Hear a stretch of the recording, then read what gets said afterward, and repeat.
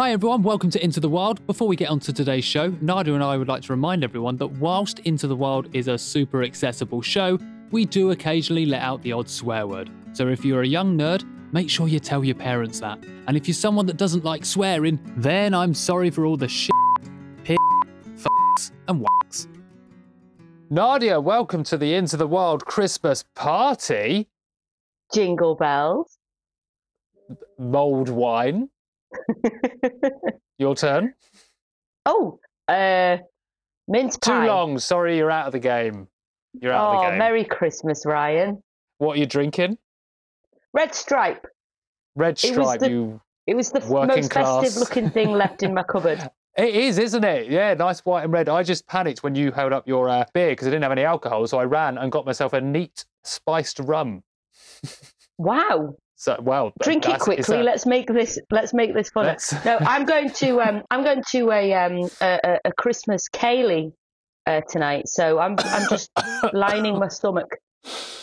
Have not had neat rum for a while. Oof. That was a. Oh, let's drink this quick and burn some bridges, shall we? Do you have anything to put in it? Well, water. Well, listeners, Ryan's on a boat and he's usually in a house.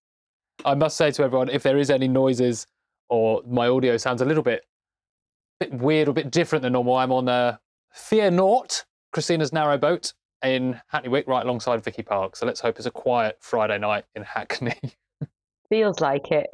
Feels like it. No, it never is. Sometimes we couldn't be further away from each other, really, could we? No, we couldn't. In fact, today I've gone further away from Butte. Just doing this. We're both on the water, though. I'm on an island. You're on a boat. I mean, England's also an island. Let's not get into that. Right. Okay. Welcome to the last episode of 2023, the Into the Wild Christmas party. We have got a doozy for you today, and we've got actually a very special guest that's going to be joining for the first time. I'm so excited to bring him in. I'm so excited. This is the first time it's ever happened. He's never been on. You better not fuck it up. We talk about him a lot. There's a reason I've never been on. This is... Hey! He's slow. Look, he thinks he runs the show. Look, he just comes in without an introduction. Get back, fuck off, go on, go away. I'll bring you in a minute. I just got excited. How dare you even talk? Oh, my God. You're such a Scrooge. This man is very much part of the Into the Wild family. He's been... Oh my God, it's been like 2.5 years, I think Oscar's been on the show. He's made an award-winning film with me. He puts up with mine and Nadia's rambling to try and put together a show, and he pieces it together like an artist to produce these wonderful episodes. Ladies and gentlemen, welcome into the show, Into the Wild's producer, Oscar Henderson. Just screaming into the mic. Hello, I'm Oscar, the man behind the magic. I mean, Jesus, gave yourself that title, didn't you? You know, someone's got it. How are you, and are you excited to be on the show? I know talking is your nightmare. And also, what are you drinking, Oscar? Join the game. I'm drinking a glass of water with Kronenberg written on the side of the glass. Yeah, just for posterity. Kronenberg? That's the same as having a beer. Yep. I don't think I've heard the word Kronenberg since I was 15. Yeah, I know. Crony. You're having a crony. Yeah, I remember that. Yeah, it was a very weird drink, wasn't it? I remember one of my friends used to drink it in school, and he was always like the old man of the group. It's a very old man drink. I don't actually drink Kronenberg. It's just a glass that has appeared in my glass collection. You just steal the glasses. Yeah, I think so. Well, one of those. Shall we quickly explain why Oscar's here? Because the nerds listening might be like, WTF? He's usually in the background. What's going on? So we are doing Into the Wild's Christmas party, which is a quiz which Oscar's going to be hosting. Should we kind of explain what this quiz is, Nadia? Do you want to go ahead? Let's do it. I think it was my idea. I was lying in bed and I came up with it. There we go. Look, I've got to contribute something to the damn show. Literally, you could have said that any quicker. Stupid quiz.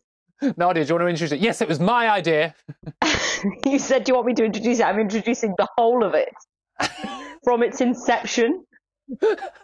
This episode we thought we'd just do a bit of fun and have a bit of a quiz, but also a nod back to 2023. That's what we do at this time of year, don't we? We reflect on the last 12 months and how it's gone, but not just for me and Ryan, for our wildlife nerds that have been on the show in the past who are our friends. We have asked them to let us know what their favourite animal of 2023, specifically animal. If anyone has put in plant or fungi, they're off the Christmas card list. There's one person Favourite that might, animal. and if they have, it's fucked. Yeah, exactly. Favourite animal of 2023. Oscar is here because he's got them all. We don't know them. We're going to hear the animals and we are going to try and guess who was the person that saw it. Now, the only way we would know is if we were paying attention to our friends in the last Yeah. Oh, God, this is going to really judge us as listening yeah, friends. I know, right? And then we can see if we guess them. And then I guess maybe one of us could keep score and see who gets the most. Or maybe, Ryan, we're working as a team, actually. Should we do it as a team? I think, as always, let's battle and see who's better. Yeah, I think that's healthy. That's healthier. So that should be fun. And I'll read out the participants now. It is Indy Green, Megan McCubbin, Chantel, Isla Hodgson, Leif Bursweden, and Lucy Lapwing. Brilliant. And Megan McCubbin. I said Megan McCubbin. Yeah, he said that. But I like the way that he just said Chantel. Chantel's like Madonna. No surname. That's Chantel Lindsay. Right, okay. Chris Packham was going to do it, but he's been lackadaisical. He might send it in before the end of the show. That's going to make me so anxious and stressed. Okay, well, Lucy's on it. At any point, we could get a voice note from someone else. Before we get onto the quiz, though, and before this spice rum hits me too much, I'm going to introduce a conversation because as well as, like I said, the Into the Wild Christmas party, we've got a lovely chat to introduce to you all, which is from someone called LK, who, if you do not follow LK on Instagram, please do. LK Taxidermy. This is a chat about taxidermy. She is a taxidermist. We speak about this industry, about how Elle got into this industry, about how it's done, where she gets the animals from, which I will say now, all die from natural causes, and just spoke about how taxidermy can really, especially for Elle, who goes through the entire process, can connect her to the natural world. As someone that got into that arena a bit later, this has been a wonderful way for her to learn about different wildlife and see it in a way that not many of us get to see it. So, Nadia, are you ready to learn a little bit about taxidermy? Do you know, I really am. I think it's a fascinating art, and it is an art. Same. And I used to think it was freaky as hell. And I always associated it in the past, I guess, with like aristocracy and like white supremacy and all of that horrible stuff. But actually, it seems like with some people, particularly like Elle, there is this really beautiful reverence and respect of our wildlife. And it's something around like making their lives kind of last forever. And I don't know, it's exciting. So I think it's gone on a new wave, a new chapter, maybe, is a better way to say on it. Like it came from a certain, like you said, it had these connotations attached to it. But I think now in today, it's got a lot more artistic and a bit more wholesomeness around it. I think it's beautiful. So here is Elle talking to me a little bit about taxidermy, and we'll be back at the end of this chat for the Into the Wild Christmas quiz. Lovely to meet you. How are you doing? How's your day? I'm very well, thank you, Ryan. Thank you so much for having me on my show and for giving space to taxidermy today. Already, first sentence, taxidermy's in. I have to get it in as soon as possible. Otherwise, it only leads to disappointment. Absolutely. It's only 10 a.m. So have you had a good morning so far? I've had an excellent morning. I have been feathering a barn owl in the studio. And just for a little bit of context, that is day 4 of a long 4-day process. Right. And it gets quite tedious at this point. But I actually really like this process because it is when the bird really starts to come to life. And that's exciting. Yeah, you finally see the magic, you know? Yeah. And when you say studio, now I say to people, I'm in the Into the Wild studio, and you can see it now. It's just my living room. So do you have an actual studio, or is this like Harry Potter cupboard under the stairs? No, it's absolutely a real studio. However, I will just say that when I first started my taxidermy career, it was giving parents' lounge. The family freezer was where I used to keep my specimens. So I think both of my retrospective parents are very pleased that I've moved on to bigger and better things. Or do you mean moved out? That too. I'm glad she's moved out on with her career. A freezer full of specimens. I cannot wait to ask more about that. Let's start for people that have no idea what we're talking about. Do you want to tell everyone who you are and what you do? Absolutely. I am LK. I am a bird taxidermist. I only work with birds that die of natural causes in my work. And recently I have become a specialist, which means I have gained kind of in-industry credit for the work that I've done. That's so exciting. So exciting. So I don't know. Well, I've got my first question here, but I kind of want to ask about that. So what makes you get that specialist? How do you get there? So it's uber geeky. So like with any industry, the right show for it. Absolutely. And I'm ready to go. I'm geeking out. Okay. So with any industry, you normally have kind of learning seminars and platforms and conferences where you're able to gain knowledge and speak with others. So essentially what we have is the UK Guild of Taxidermists, which is this faculty that provides a place for you to go, have your work critiqued. And every piece that you submit gets marked up against the judging criteria. So how anatomically accurate is it? Is there the right weight distribution? Have you got the balance correct? Have you got the species-specific behavior and characteristics through your mount? I need to say it was geeky. I wasn't kidding. And basically, for every piece that you achieve, a specific grade, you get a credit. And over the years, you can build these credits up to achieve various statuses, including specialist, which is me, but also going on to places like being a master, an in-industry recognized master. So that's the horizon. We're working on it. Imagine being a master in taxidermy. I would argue that even if you achieve your in-industry credit to become a master, I think, like with lots of other creative professions, it really does take a lifetime to master it. You are always evolving, always learning. New techniques are always changing, and so it's never just okay. I've got the little rosette. I can just sit and do nothing. Yeah, exactly. It's you always, continue to learn no matter what stage you're at. Absolutely. But we said before we press record that the conservation sector is small, as in people we know in it. Sure. So surely the taxidermy world must be even smaller. You are not wrong, Brian. So most taxidermists, at least in the United Kingdom, will know each other by name. We are a small industry, but what is really beautiful in the last decade that I've been practicing, I've seen how much expansion and the sort of further reaches we've got to with opening the industry up and making it more accessible. So it's really lovely to see this kind of new wave, new generation of taxidermists joining, and also to let people know, this is why I'm so grateful, for example, to you today to give taxidermy visibility, to let people know that it is a profession that you can join and that taxidermy is for everyone. It's so cool. So we got to talk about it. So how did your journey into taxidermy begin? Like how did that happen? Okay, so when I was little, I wanted to be a vet. And they just kept dying. No, I'm joking. I'm absolutely joking. So oh my God, imagine. I would have been so happy if that was the reason. I just couldn't keep them alive. That's your soundbite. Yeah, there we go. Okay, so sadly, going through school, I was much more creative than academic. And I think there was this, I now know this to be untrue, but this kind of, you are either academic or creative. There's no intersections between the two. And so I followed my skill set, which was creativity. And that kind of spark into science, anatomy, and biology just wasn't fostered. Anyway, I went to university and I did sculpture. While I was at university, I kept trying to leave. I didn't really feel like I gelled to the course, or my peers. And so I went to my tutor as kind of like a last option. And I said, I'm not really happy with what I'm doing. Help me. Yeah. And they said to me, well, what do you like? I said, animals. I'm interested in biology and anatomy. And they said, right, we're on a sculptural course. What can we do that's three-dimensional that ticks those boxes? And they said to me, taxidermy. Now, I would have been hard-pressed to tell you what taxidermy was at that time. I would have gone to natural history museums, but it wasn't like a light bulb moment, like, oh, stuffed animal, I want to do that. So I went to the library. I pulled a few books and some literature on how to, skin a fish and tan a hide using a deer's brain. I then went to my local pet shop. That's like Netflix murder documentary.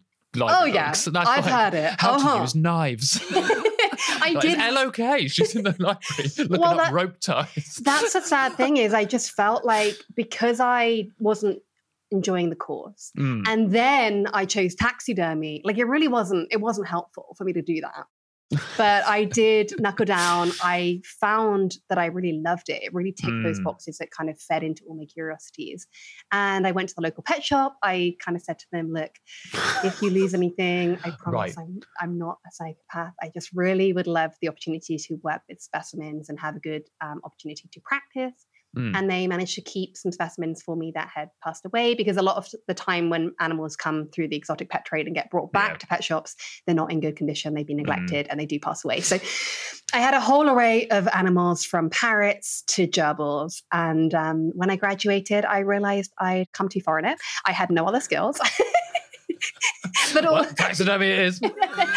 I had fallen in love with it. I realized that even though it was niche and I didn't even know if I could make a career of it, I'd found that thing that we spend our lives looking for, and I was going to try. So I started my own business. I did a bit of apprenticeshiping with other taxidermists, and I traveled abroad to learn the skill from sort of more established schools and faculties that do exist. And that's a decade ago. That's amazing. So how long was that process then? So you run your business for 10 years. So when you started your business, how long had you been learning the art of taxidermy before you went, right, I'm going to start my business? So I pretty much started my business as soon as I graduated university. However, I will just say that retrospectively, looking back, I do feel as though I perhaps should have waited a bit longer because the specimens were somewhat questionable at times. And I think that's due to a lack of experience. Yeah. So I had my business kind of running in the background, and I was doing, like I said, apprenticeshiping. You were on an apprenticeship? That's the one. I do taxidermy, not English. At least like you said, it was a very, very tunneled focused Totally. university. So, it's been about a decade, but I would say that about 5 to 6 years of sort of more specific, dedicated practice to just my business, where I've not been sort of part-time or anything. I've been full-time as a taxidermist every day, and I love it. But that's a beautiful thing about having a creative job, though, isn't it? I feel like in hindsight, we can always look back and go, oh, maybe I should have done a bit more experience there, or maybe I should have waited. But it's going at it straight away that makes you be able to look back and go, look how far I've come with this. Whether it's, taxidermy, whether it's, I remember saying that about when I was doing stand-up comedy throughout my career there. It's like, you go, oh God, that gig was shit. But it's like, yeah, but now I can look back and say it was shit and say, look. Absolutely. You're so right. I mean, it's one of the things, because I teach, I have a mentorship platform. And one of the things I always say to my participants is that those specimens that you first work on might look really shoddy, and you might look at them and think, oh God, I'm not proud of that at all. But each specimen that you work on is informing the next one, and the mistakes you make in one, you won't necessarily make them again, or you'll refine those mistakes. And so every specimen, even if you don't feel like you've done it justice, it does serve a place, and it does have a space in your journey. And those specimens are just as important, even if they don't necessarily look as beautiful as perhaps years down the line. Absolutely. So tell me, in the freezer at your mum and dad's, what are we talking? Okay, so this is going back yonks, because now I only work with birds. So I have in my studio a much more refined collection of inventory. I used to do a lot of different things. So you'd have your stoats, your pine martins, all sorts of little mammals. And now it's more songbirds and parrots and birds of prey, things like that. I bet birds of prey are cool to do. They are very cool, but they're so nuanced because, for example, take an owl, right? The way that the owl has that facial disc where its eyes are facing forward, its eyes are not on the side of its head like a regular bird. So it just makes it so much more complex, and trying to get that disc back in shape. And they've got the ridiculously long, thin wing bones and big wings. And same with raptors, they've got such nuanced poses and character and that kind of brow, that funneled brow. And so as wonderful as they are a very challenging specimen to mount on.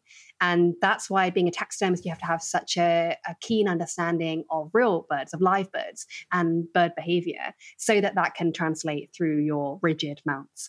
That's amazing. This is so interesting. All right, so do you know what? I'm getting sucked into this and thinking of other questions, but I have sent you questions. We have another one. So you say you now work with birds.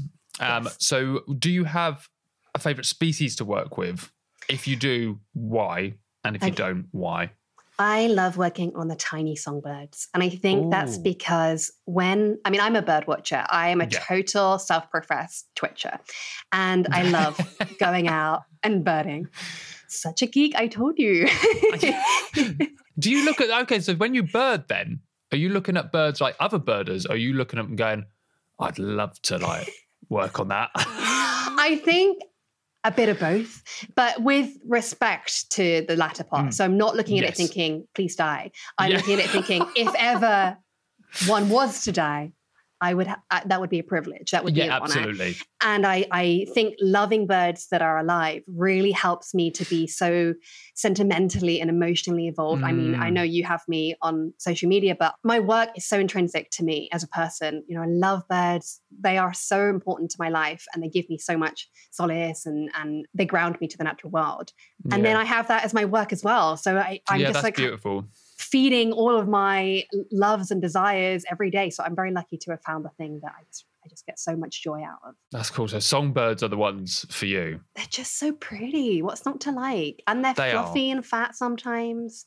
So my listeners are listening now because they know and thinking, Ryan's saying yes.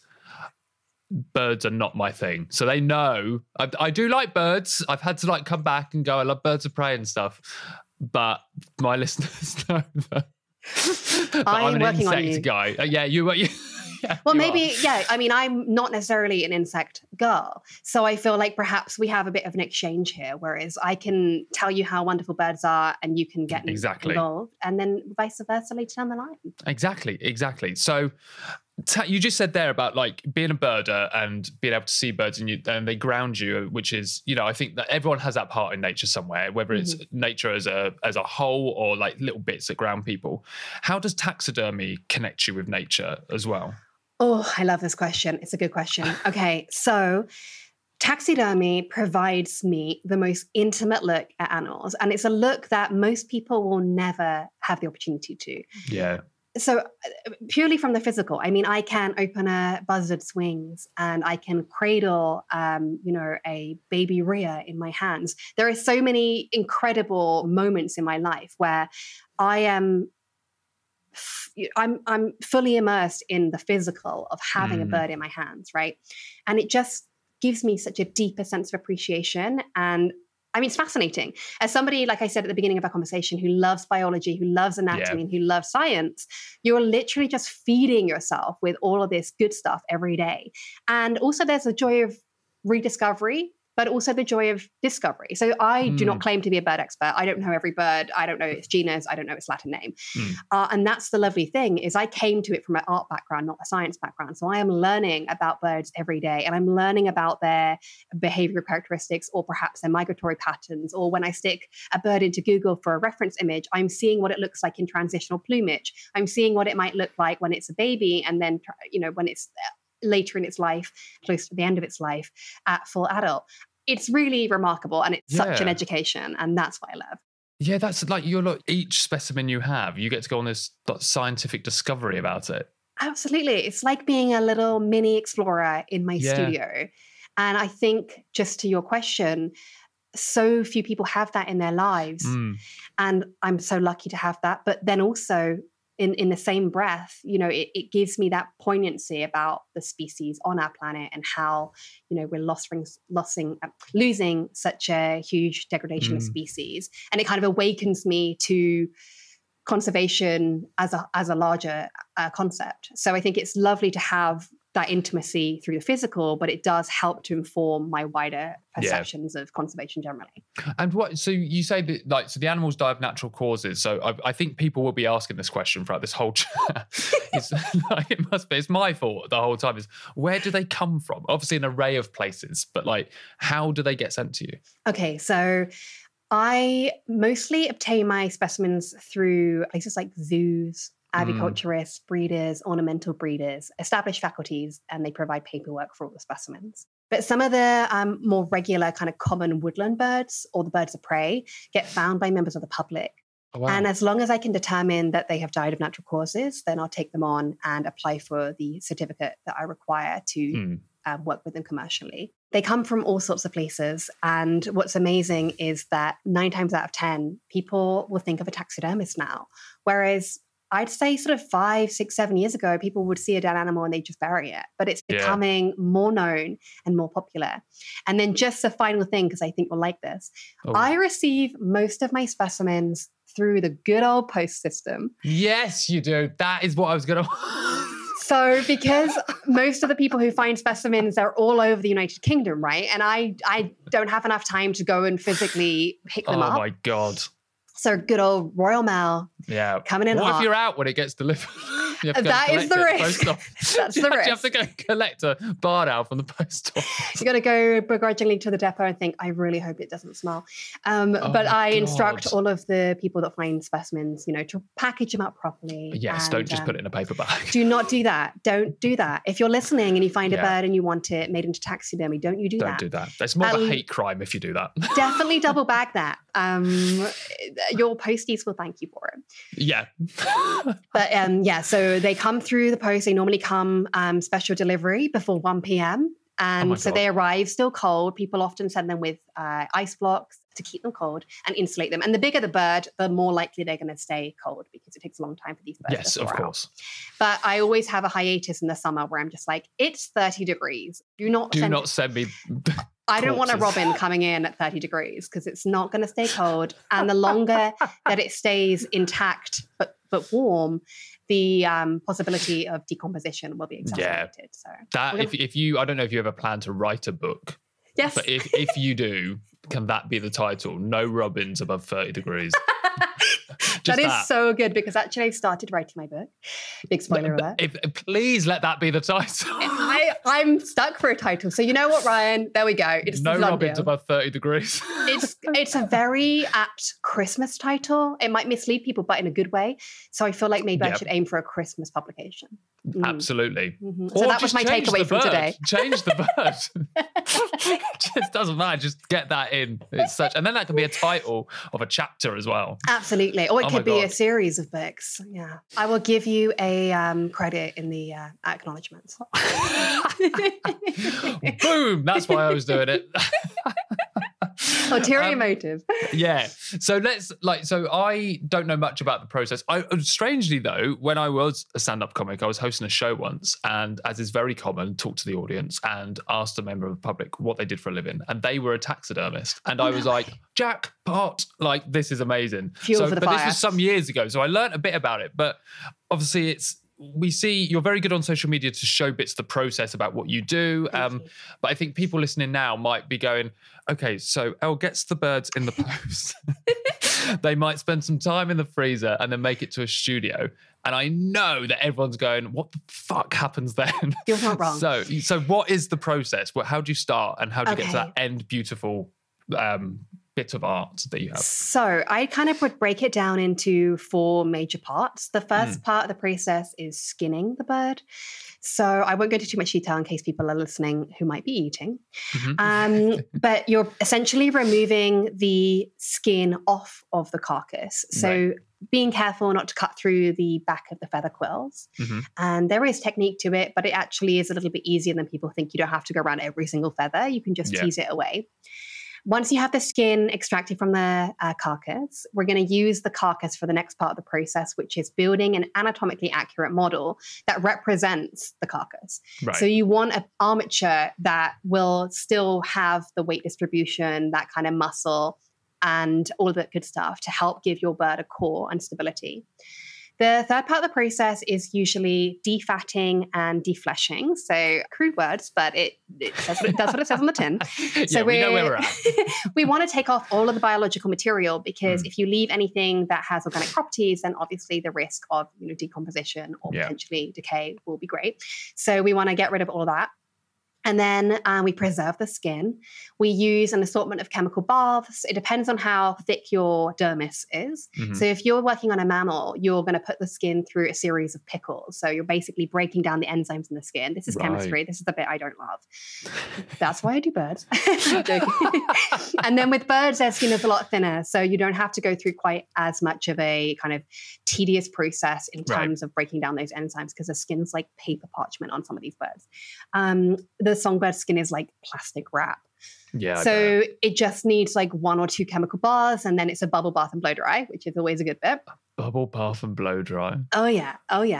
And then the final part of the process is basically the synergy. It's bringing everything together. You're bringing your preserved skin with your armature.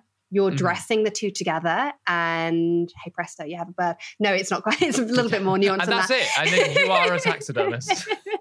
And there's a couple of elements. Like I said at the beginning of our conversation, I was feathering a barn owl this morning. So placing the feathers back into their original patterns and making sure the bird has that kind of cohesive, beautiful streamlined feel. Obviously, birds in the wild do have a little bit more of a rough and tumble appearance. They're not always perfect, but we want our birds to look as kind of lifelike as possible. Yeah. As clean and as pure. It's a piece of art at the end of the day. So we want to make sure they look beautiful.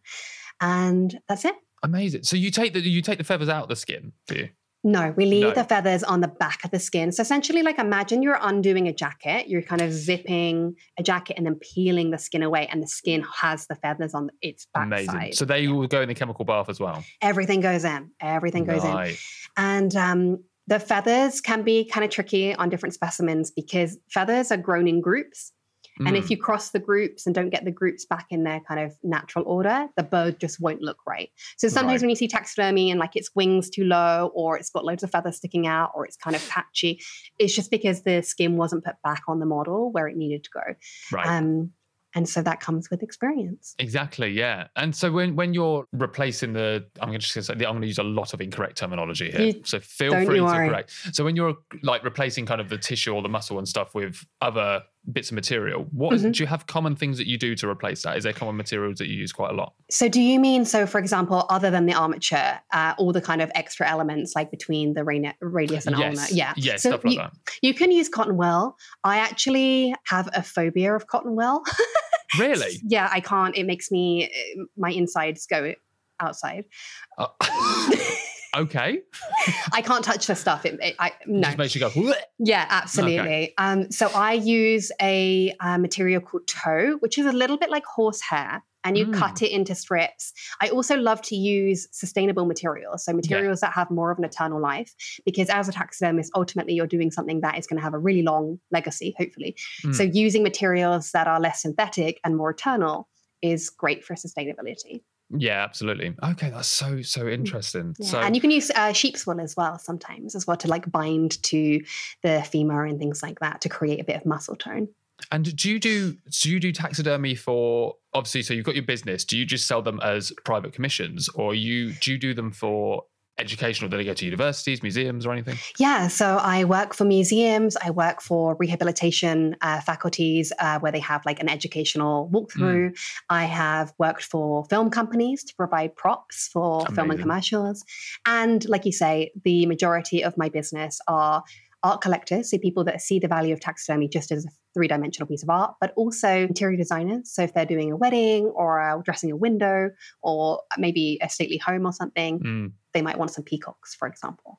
Amazing. And so there's a lot of different areas that I work with, which is wonderful. And I think a lot of people don't realize quite how much taxidermy is used. If you watch a military film, for example, and there's a scene where you've got the horse and then the horse is dead, that's often taxidermy, because animal wrangling used to be big in the 80s. It's not a profession that happens so much anymore, basically just because of loads of legislation. Yeah. And so we use taxidermy for those amazing. kind of things. Yeah. I guess you wouldn't notice, obviously, because it's made to look like it's not taxidermy. Precisely, right? Which is a compliment to the art form. Absolutely. But yeah, so people would not realise that. Yeah, I'm that really annoying person that cannot sit through a film or a TV program without being like, that's taxidermy. Hey, look, wind it back, that's taxidermy. No. You just start to have a bit of a trained eye on it. Yeah, never watch a war film with you. Don't, because I'm just going to chew your ear off. And I'll cry a lot because I can't cope. My emotional stability, I'm not there. Animals dying, even though I work with animals that are dead, it's actually a really interesting point because I don't have anything to do with the actual transition between life and death. I'm not there for the act of death itself. Yeah. So I have that detachment. So to see an animal cry, like I'll be scrolling on TikTok and I'll see, a veteran dog that's taking his last flight home. And I cannot even, Ryan. God, yeah, I can't move from the yeah. couch. So, it's it takes a interesting. person that I don't like to be able to watch videos like that and not react emotionally. Precisely. And that's why Like, we're you're both not having my this person. conversation today. Yeah. It's a no from me. But yeah, that's... What do you mean? Are you okay? God, who hurt you? Oh, really bad. But that's the amazing thing is taxidermists, we see life. Ironically, I think a lot of people come to a place of, oh my goodness, taxidermy is motivated by brutality. But actually, how could it possibly be? If you have any concept of the work that goes into taxidermy, you will know that to be doing such a labor-intensive process, you've got to be driven by love. You've got to be motivated by life and seeing life and trying to portray life again.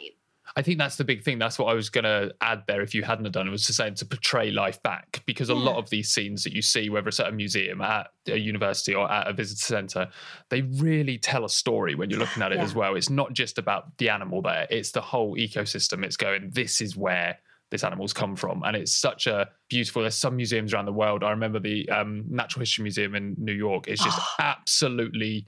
Chef's kiss. Yeah, I was blown away when I visited that place, and just I could look as if I was at like a wildlife park kind of, or in the wild. I was just like looking at some of these exhibitions going, the detail here, breathtaking. absolutely breathtaking. And I just think they have such power behind them. And it speaks to legacy because, that we talked about it very briefly about how, the degradation of our ecosystems and of species. Taxidermy might be one of the last remaining records we actually have of our ecosystem, of our planet and the species that live on it. And that's why it's so important with regards to taxonomy, not just as art, not just, for posterity, but as taxonomy, as a record of life.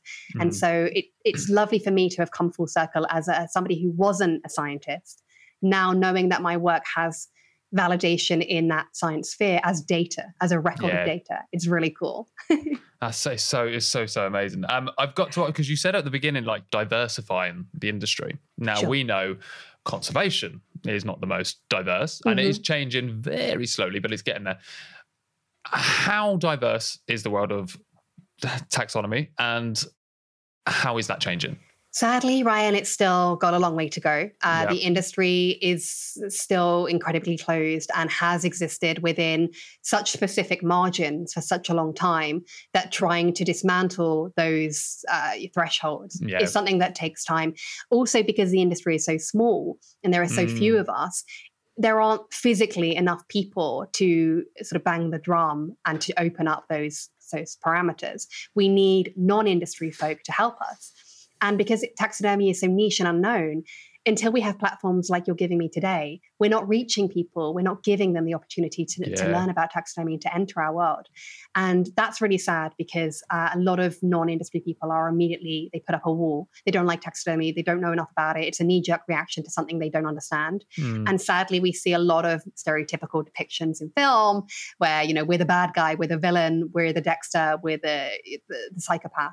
Yeah. And it's just not helpful to our reputation and to the ultimate longevity and accessibility of our futurist taxidermists. So sadly, not far enough.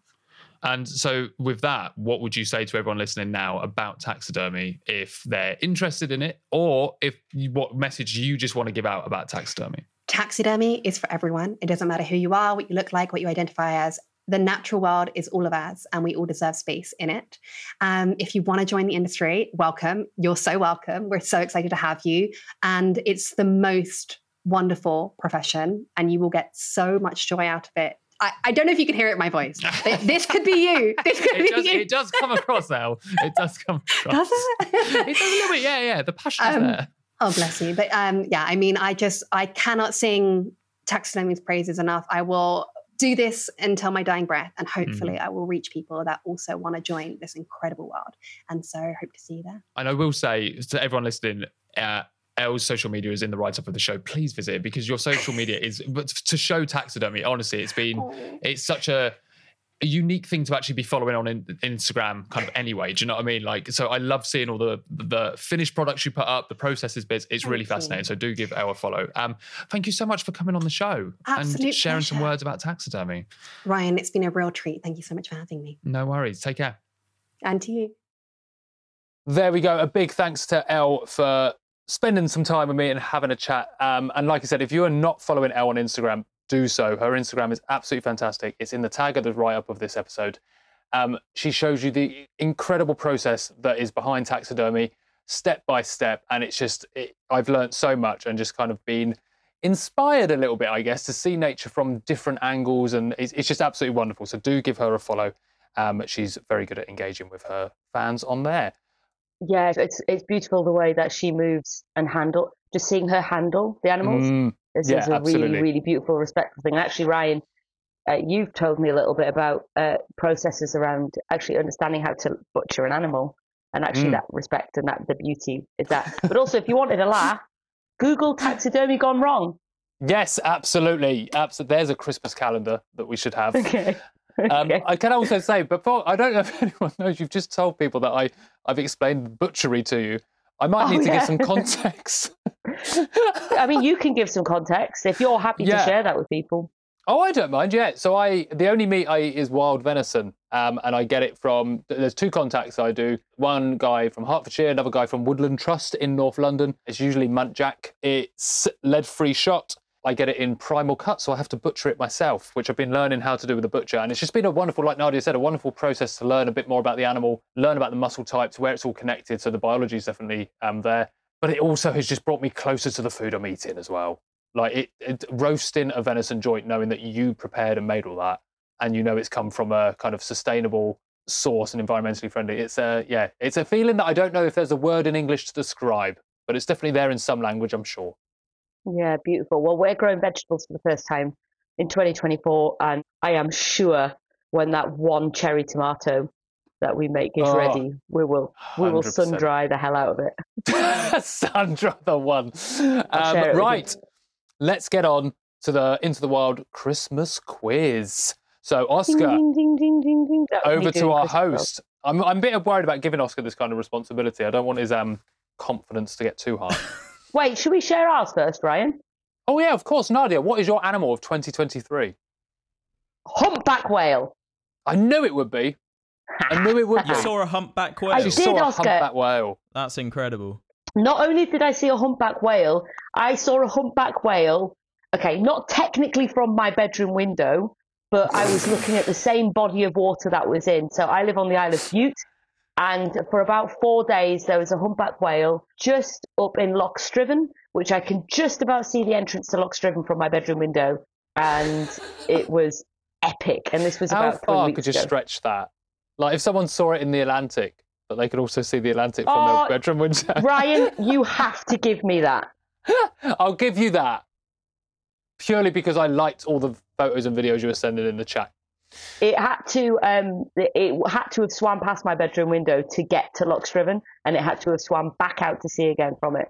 But it seemed happy enough fishing around in the loch, and it was just this. I can't believe I saw a humpback whale like within walking distance from my house. That's amazing. That's amazing. It is incredible. I'm so envious of that. Do you want to know mine? Mine also happened on the Isle of Bute. Go on. This 2 weeks ago when I was there. It was for me, and this might come as a shock to long-time listeners of the show because it's a bird, but it's a fucking good bird. I saw my very first, and saw two of them, potentially three, we cannot confirm, white-tailed eagles, which flew right over, and they were close as well. They couldn't have been more than, 100 foot above our head? If that? Oh, they were low. Oh, it was amazing. And they just flew directly over me. And it was just like, you could see the details of the feathers and it was so big.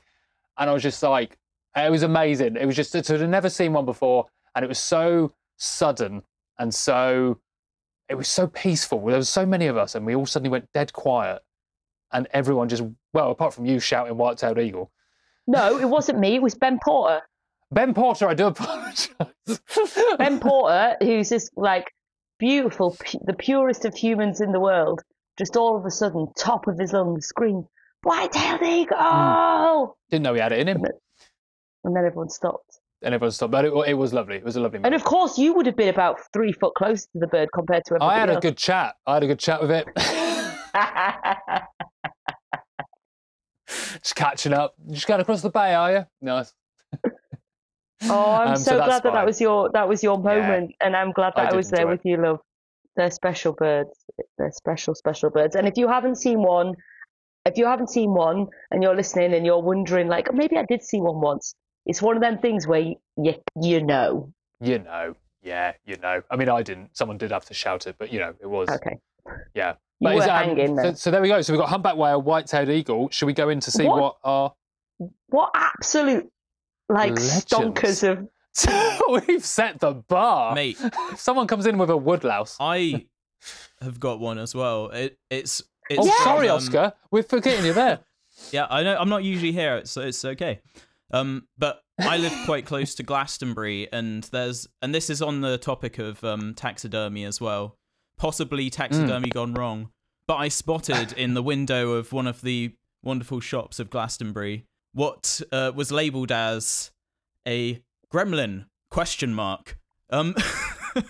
And what this what this looked like it was sort of mashup of an owl and a bush baby. I've been back to Glastonbury recently, and that shop is like gone now, and that bush baby owl thing, gremlin ? Is also gone. And I really, really wanted that thing. I've wanted it for years. Are you describing a plot of a film? No, this is just life. There are so many questions that both Ryan and I have, and Ryan hasn't even said anything yet. First of all, you kind of played with the rules of the game a little bit, which is fine. First of all, not the game. Second of all, are you just using this as an opportunity to let everybody know out there that you are looking to buy a bush baby / owl, and if there's one of it, what the hell? If you want to get in contact with me, you can find me at oscar.creates on Instagram, where you'll see beautiful nature landscapes, incredible photography, and also you'll be able to contact me there to let me know about any of your gremlins that you might want to. I will have to say at this point, sorry to interrupt, a boat has just started its engine, so there's nothing I can do about this, but I do apologise to the listeners if when I'm talking, you in that case, I'm going to talk to Oscar and we can cut your microphone. That's fine. Yes, so, yeah. Oscar, I actually do know about this. So, in kind of late Edwardian Victorian times, they were a weird bunch. That was a weird time in our history where they were kind of obsessed with death, but also obsessed with traveling the world and finding really rare, bizarre species and bringing them back. This is kind of really a part of our taxidermy history. And to the point where they did, they had those like freak shows and circus shows, like with a bearded woman and everything. They were kind of like obsessed with the obtuse, the weird, the bizarre. And people did taxidermy different animals together to say, look at this creature I found. And actually, I was in Strasbourg, maybe 2018, and I, in a shop window in antique shops, saw the most horrific kind of beaver cum squirrel cum something all stitched together. And I have a photograph of this, and I'm going to send it to you. Thank you. And I might even put it on the Into the Wild Instagram so that people can see. Yeah. I'm going to keep an eye out for these mashups, and I'm going to get Oscar one if it's under 20 quid, which it won't be. How much was it, Oscar? Do you remember? I think it was over 100 quid, which was why I sort of staved off my desire for the. Oh. Yeah. Oh, Well. man. Okay, me and Ryan are like 2024 Christmas present for Oscar. Yeah, there we go. We could I'll ask run it. Elle. Yeah, well, we should mash it up. Well, I just imagine that she's got things that maybe went wrong. She's got things that were a bit skewy, and she's like, Have you got any work lying in around. progresses? We'll just say, hey, stitch them together. Stitch them I together, doubt just a get two of your taxidermy could choice. go so wrong that you accidentally stitch another animal onto. Well, it could be the Unless you're on acid. case of where you're like, what more could go wrong? Fuck it, put the giraffe on it. The giraffe with duck feet. Right, let's start this quiz. Oscar, it's over to you, my man. Ask us the first question. Well, welcome. Royalty-free music. It's not the way he's doing that. He's going to put it in. Yep. Welcome to the Christmas Into the Wild animal guessing quiz. The first animal is Wryneck. Wryneck. I thought you said Ryanair. No, Wryneck. No, Wryneck. Okay, so Leif, Isla, Chantel, Lucy, Megan, or Indy. Okay, so it's a bird. So let's think about. So and we Isla's are going to out. work as a team, Ryan. Come on. Okay, well then Isla, Chantel, and Leif are definitely gone then. I think so too. So I think I know. okay, so Rhynek. We didn't stipulate UK. No, we. In fact, I actually said to 3 people it doesn't have to be UK. Shit. So But that I makes it think I know harder who because I'm this trying to is. think, where do Rhyneks show up in the UK? So they show up on the East Coast. But then I've also No, had them in but Cornwall as well. Oh I God. think. Can I throw a name out? What? I think it's Indy. I Because think it's a nerdy when bird. Well, it's a nerdy bird, and he also, I think he saw them when he went back to the Netherlands. Did he or did he not, on 8 out of 10 bats, have a Rhynek feather? Exactly, and I think it is. I think he saw a breeding pair. Indy, if this is you, It's a. I'm going to go. This was easy. Are you locking in? I'm going to lock in Indy on my side. We lock it in. We're We're locking married in at first Indy Green. sight. We're locking in Indy Green and the Rhynek. All right. I'm happy to say you are absolutely correct. Yes! Let's listen to his voice note. Let's hear it. Let's hear why. Hello, this is Indy, and my animal of 2023 was a Rhynek. Now this is because I saw my first ever Rhynek in the Netherlands on my birthday while in the passenger seat of a sidecar, and that has got to be some sort of world record. Wow. There we go. There you go. A Nice. sidecar. See, Is that what I- I'm imagining? Who was it? What was it? An Aardman tour guide? Was it with Wallace and Gromit? That's cool. Oh, thanks, Oh, Indy. amazing! I'm really That glad just you saw shows that I on your listen birthday. to him. He talks a lot about birds. Shows I listen. Yeah. 10 friendship They're points. very There we go. interesting looking little sparrow-sized birds, which have incredibly cool sort of camouflage that if one was on a tree branch, you can just imagine you just wouldn't be able to see it. I'm so excited for Oscar to describe every single animal that I comes. know. This is a great new feature. This is just from me looking at a picture of one right now. It's just they are pretty Yeah. cool. Oh, I didn't assume that you just knew. I know things. I guess there was a picture. He knew, Rhynek. Rhyneks are cool. I've seen one. I've seen many.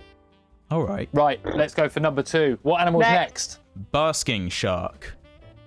Basking Now. shark. Now. This Okay, could be a now red it would be herring. too.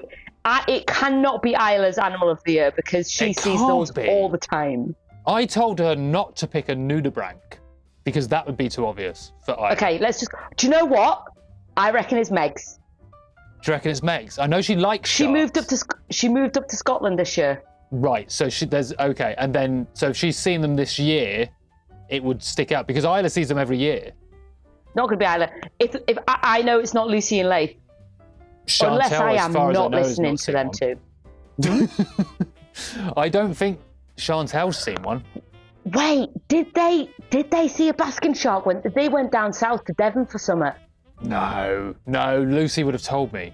I reckon if Meg's has moved to Scotland, then I'd say Meg's. Okay. Are But we she hasn't- going? I've not do I seen have to anything ask from you her. to. Are we going to lock it in? Let's lock in Meg's. But We're if gonna that's lock in weird, Meg's. shit if it's Lucy or Leif. Locking in with Megan. I'm happy to say you are correct. Yay! Boom! Yeah, Yes! you're doing pretty good. See? Even when she hasn't told us we're listening. Right, and this is the message from Megan. My name is Megan McCubbin, and my favourite animal of 2023 was the basking shark. Now, that species is my ghost species. Every single time I've gone to see it, and I've tried a lot of times, it's always been there the day before or the day after. It's one of those classic lines, oh, you should have been here yesterday. But no, this year was going to be the year, and I went out to Nen and finally got to see the basking shark. Lived up to every expectation. An amazing animal. Oh, I'm so Aw, happy for thanks, Megs. Megs. What? It's so nice to see your ghost animal, isn't it? Yeah. Oh, well, I'm happy. Well, that's a good one. And I've not seen one yet, so I'm determined. She said she went 2024. out to Nen. Where's that? But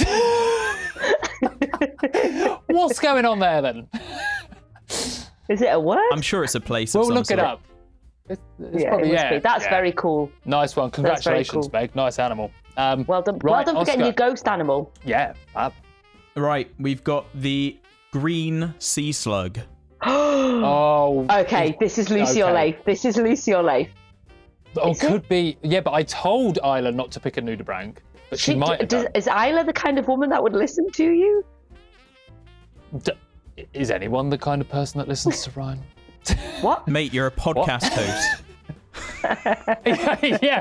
Yeah. My mum's the only one that listens. So, hi, Ryan's So mum. I would say, I think this is Leif, because I think it's the closest to a plant an animal can get. It could have just been a leaf in the water. Basically, yeah. He just wished it. I think it could be Lucy. Oh, God. They definitely saw a big sea slug when they were rock pooling down in Dorset or Devon, whichever one of them is. Lucy's been rock pooling a lot this year. Oh, fuck. I think Leif. I honestly think it's Leif. I'm gonna trust you. Do you want to lock in Leif? I'm gonna lock in Leif. Right, Oscar, we're locking in Leif. On Nadia's head be it. We're a team. Not like this. Go on, Oscar. Locked in Leif. Okay, you've done it again. It's Leif Bursweeden. We're smashing this. You're doing pretty good. Right. My God, we are the best friends. Right, here's what Leif had to say. Hi, my name's Leif Bursweeden, and my nature animal highlight of 2023 is a green sea slug, which I found in a rock pool in Dorset back in June. This is literally a little slug which lives in the sea and eats algae. But what it does is, instead of digesting the whole alga, it takes the chloroplasts, puts it effectively into its own skin, and uses them to photosynthesize. So this is literally a sea slug which is powered by the sun, which is awesome. I knew that's the reason why. Do you know what? Well done. You called that to a T. God. I think you should try and guess more things that he does. It's like, fucking if I have to pick an animal, I'm going to pick one that behaves like a plant. It's going to be the plantiest animal. Oh, it was either that or a stick insect. Yeah, exactly. Right, what's the next one? Let's make it 4 out of 4. This is going to be interesting. Right, we've got the Dusky Doris. What is that? I couldn't even tell you what Dusky Doris is. Sounds like a lemur. Who have we got left? We've got Lucy and we've got Isla. Yeah, Isla and Chantel. Oh, I feel like it's something Chantel would just say. Okay, so this isn't a UK animal, is it? A Dusky Doris. So... No, wait. Could it not be a moth? I don't know. Are we looking it up? Oscar, can you look it up and just tell us what it is? No, we can't. No, Ryan, I don't think that. I kind of think it's cheating, yes.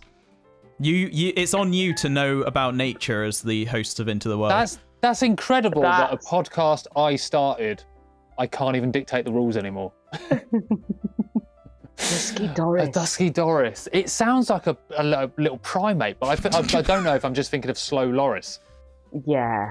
I'm going to go Chantel. And for 2 reasons. One, go on. Chantel went to Jamaica this year and did lots of wildlife spotting. So maybe the Dusky Doris is something in Jamaica. Or 2, she does love a moth. So I would go with Chantel because I can see her laughing at the name Dusky Doris. That is... I can see also Lucy and Isla laughing at the name Dusky Doris. I can see, I can see them, all 3 of them. Jesus, this is hard. To me, it could be any of them.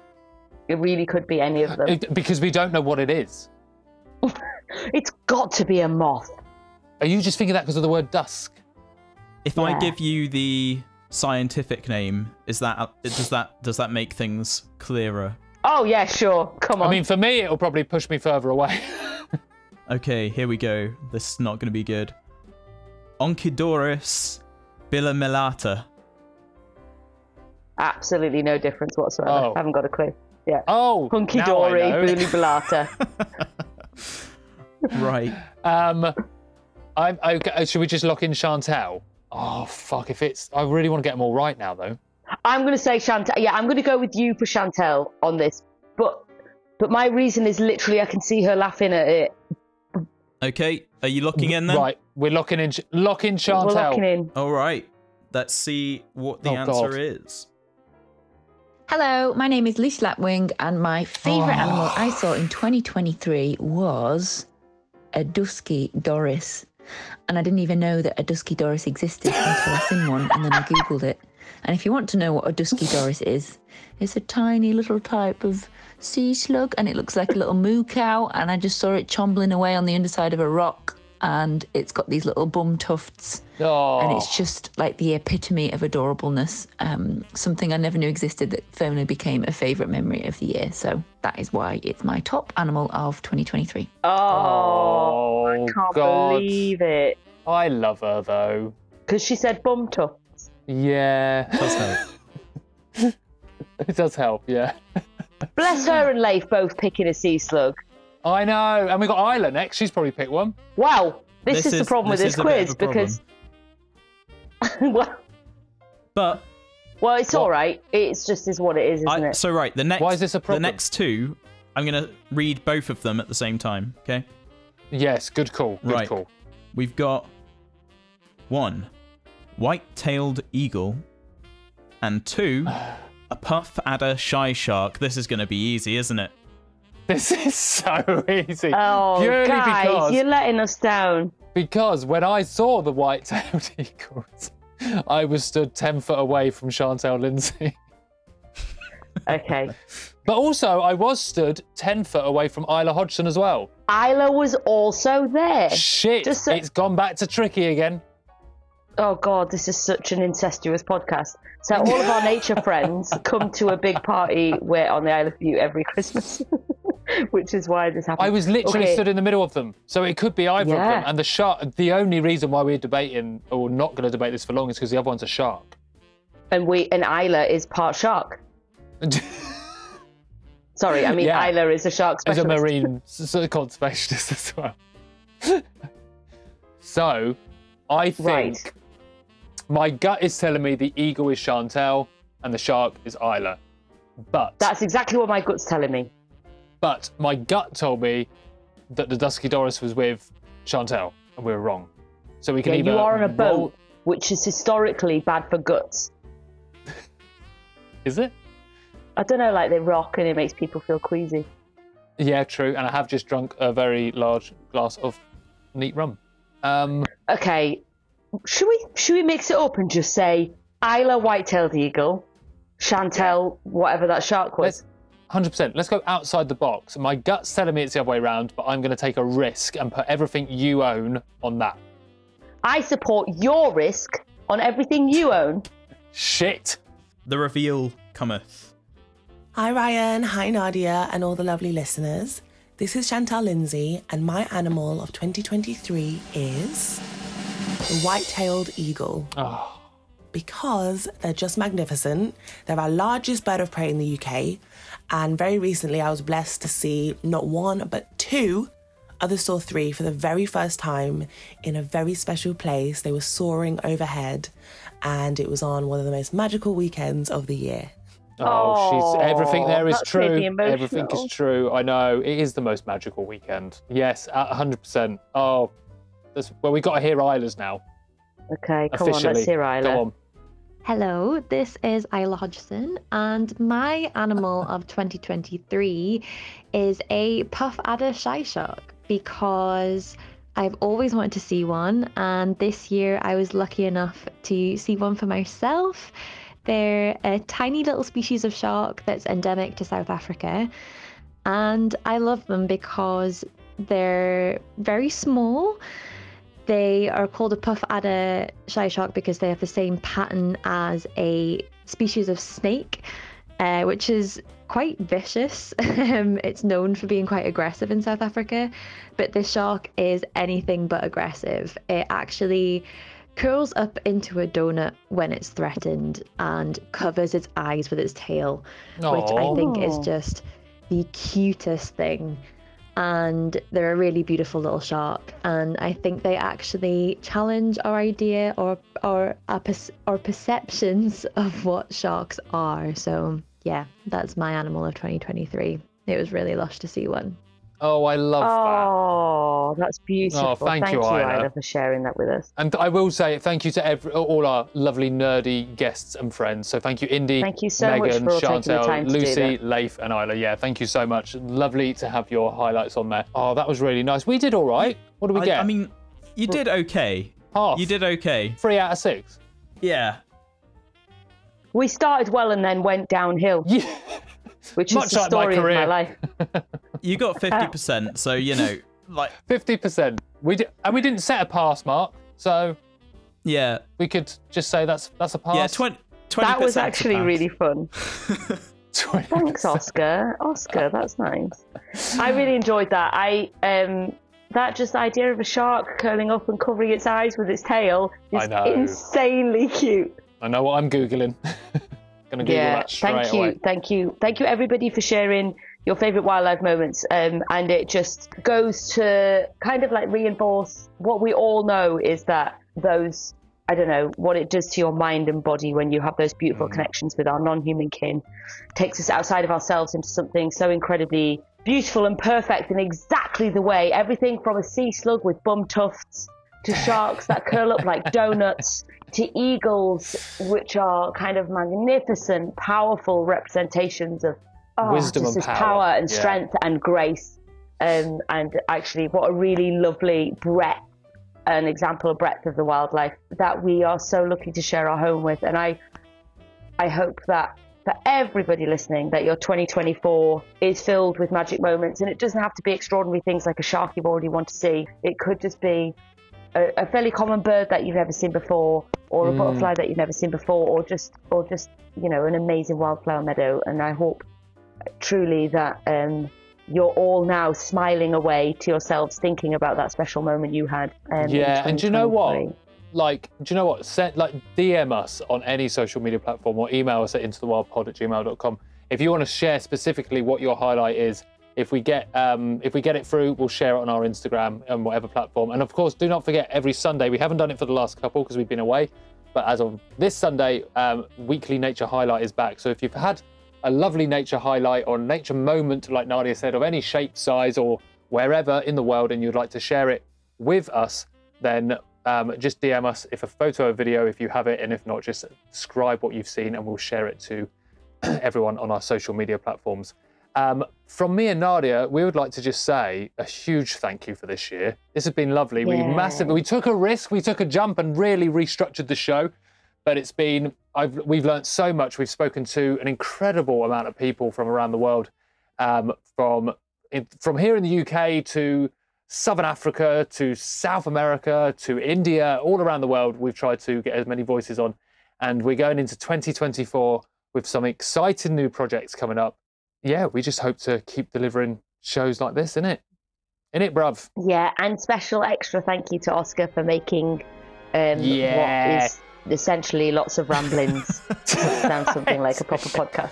Oh, yeah. Every time. You don't say thank you enough, but I'll take it. No, thank you so much. You're always very... the ramblings... Oscar's drunk at the Christmas If you party. had to go through the ramblings that I've been through, you'd... Nah, I'm joking. We finish, just nerds, we finish every episode and go, oh, fuck, is that an episode? And then Oscar just creates this beautiful flower. Well, I'm looking forward to 2024. I'm excited for us to hang up today and then Oscar message us and say, shit, my audio went wrong. Well, I know. I'd love it. I'd love it. Can you because imagine? For listeners who don't know, I'm always the one that's in trouble who hasn't sent the thing. It's not a good quality. So I would love it if it was you two. I think all our listeners have just heard that and gone, yeah, we got that. Yeah. Yeah, we knew it wasn't studio booth quality. Yeah, from like it is from Ryan. Right, nerds, thank you so much for all your support from 2023. As always, give us a like, a subscribe, a follow, whatever you want to do on social media or wherever you get your podcasts.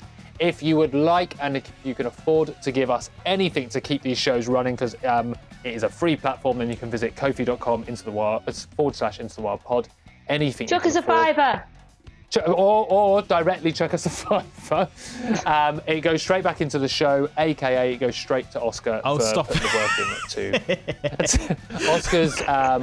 Oscar's not doing great at the moment. He really needs Some of us call him Tiny Tim. Yeah, he's coughing a lot. He's eating reduced salt value baked beans. Thank you so much, nerds. Enjoy your Christmas, your orbit, and we'll see you in 2024. Bye. Hold up, nerds. Don't go anywhere. That's not the end of the episode. We're nearly at the end. Basically, we were due to have one more guest voice for our Into the Wild Christmas quiz, but due to time pressures, we couldn't get it in time, but we finally got it through, and we wanted to share with you one more nature highlight from 2023, and this one is from the lovely Chris Packham. Hello, Chris Packham here. My favourite nature moment of 2023 was having repeated large red underwing moths resting on the outside of my house every morning when I got up through a certain period of the summer. They weren't coming to the moth trap, not to the light, but they would pitch up on the side of the garage and on the wall at the back of the house. And when I taunted them to get them to flash their large red underwings, it was absolutely joyous. They are such a spectacular species. It was fantastic. I'd only seen them once or twice before, despite them being a common species down here in the south. But that's because they don't come to light. However, my joy was tempered by the fact that I later discovered that their caterpillars had been feeding voraciously on a number of small willow trees that I'd planted in the garden. And in fact, they'd completely defoliated them. But then I suppose that's what I planted the trees for. So my anger was very short-lived, and I'm just going to plant some more trees and hope they come back next year. Oh, honestly, no one could have said any of those words better than that man. Chris, thank you so much for sharing your nature highlight from 2023. And nerds, now that is the end of the show. Go have a good Christmas and a lovely new year. We'll see you in 2024.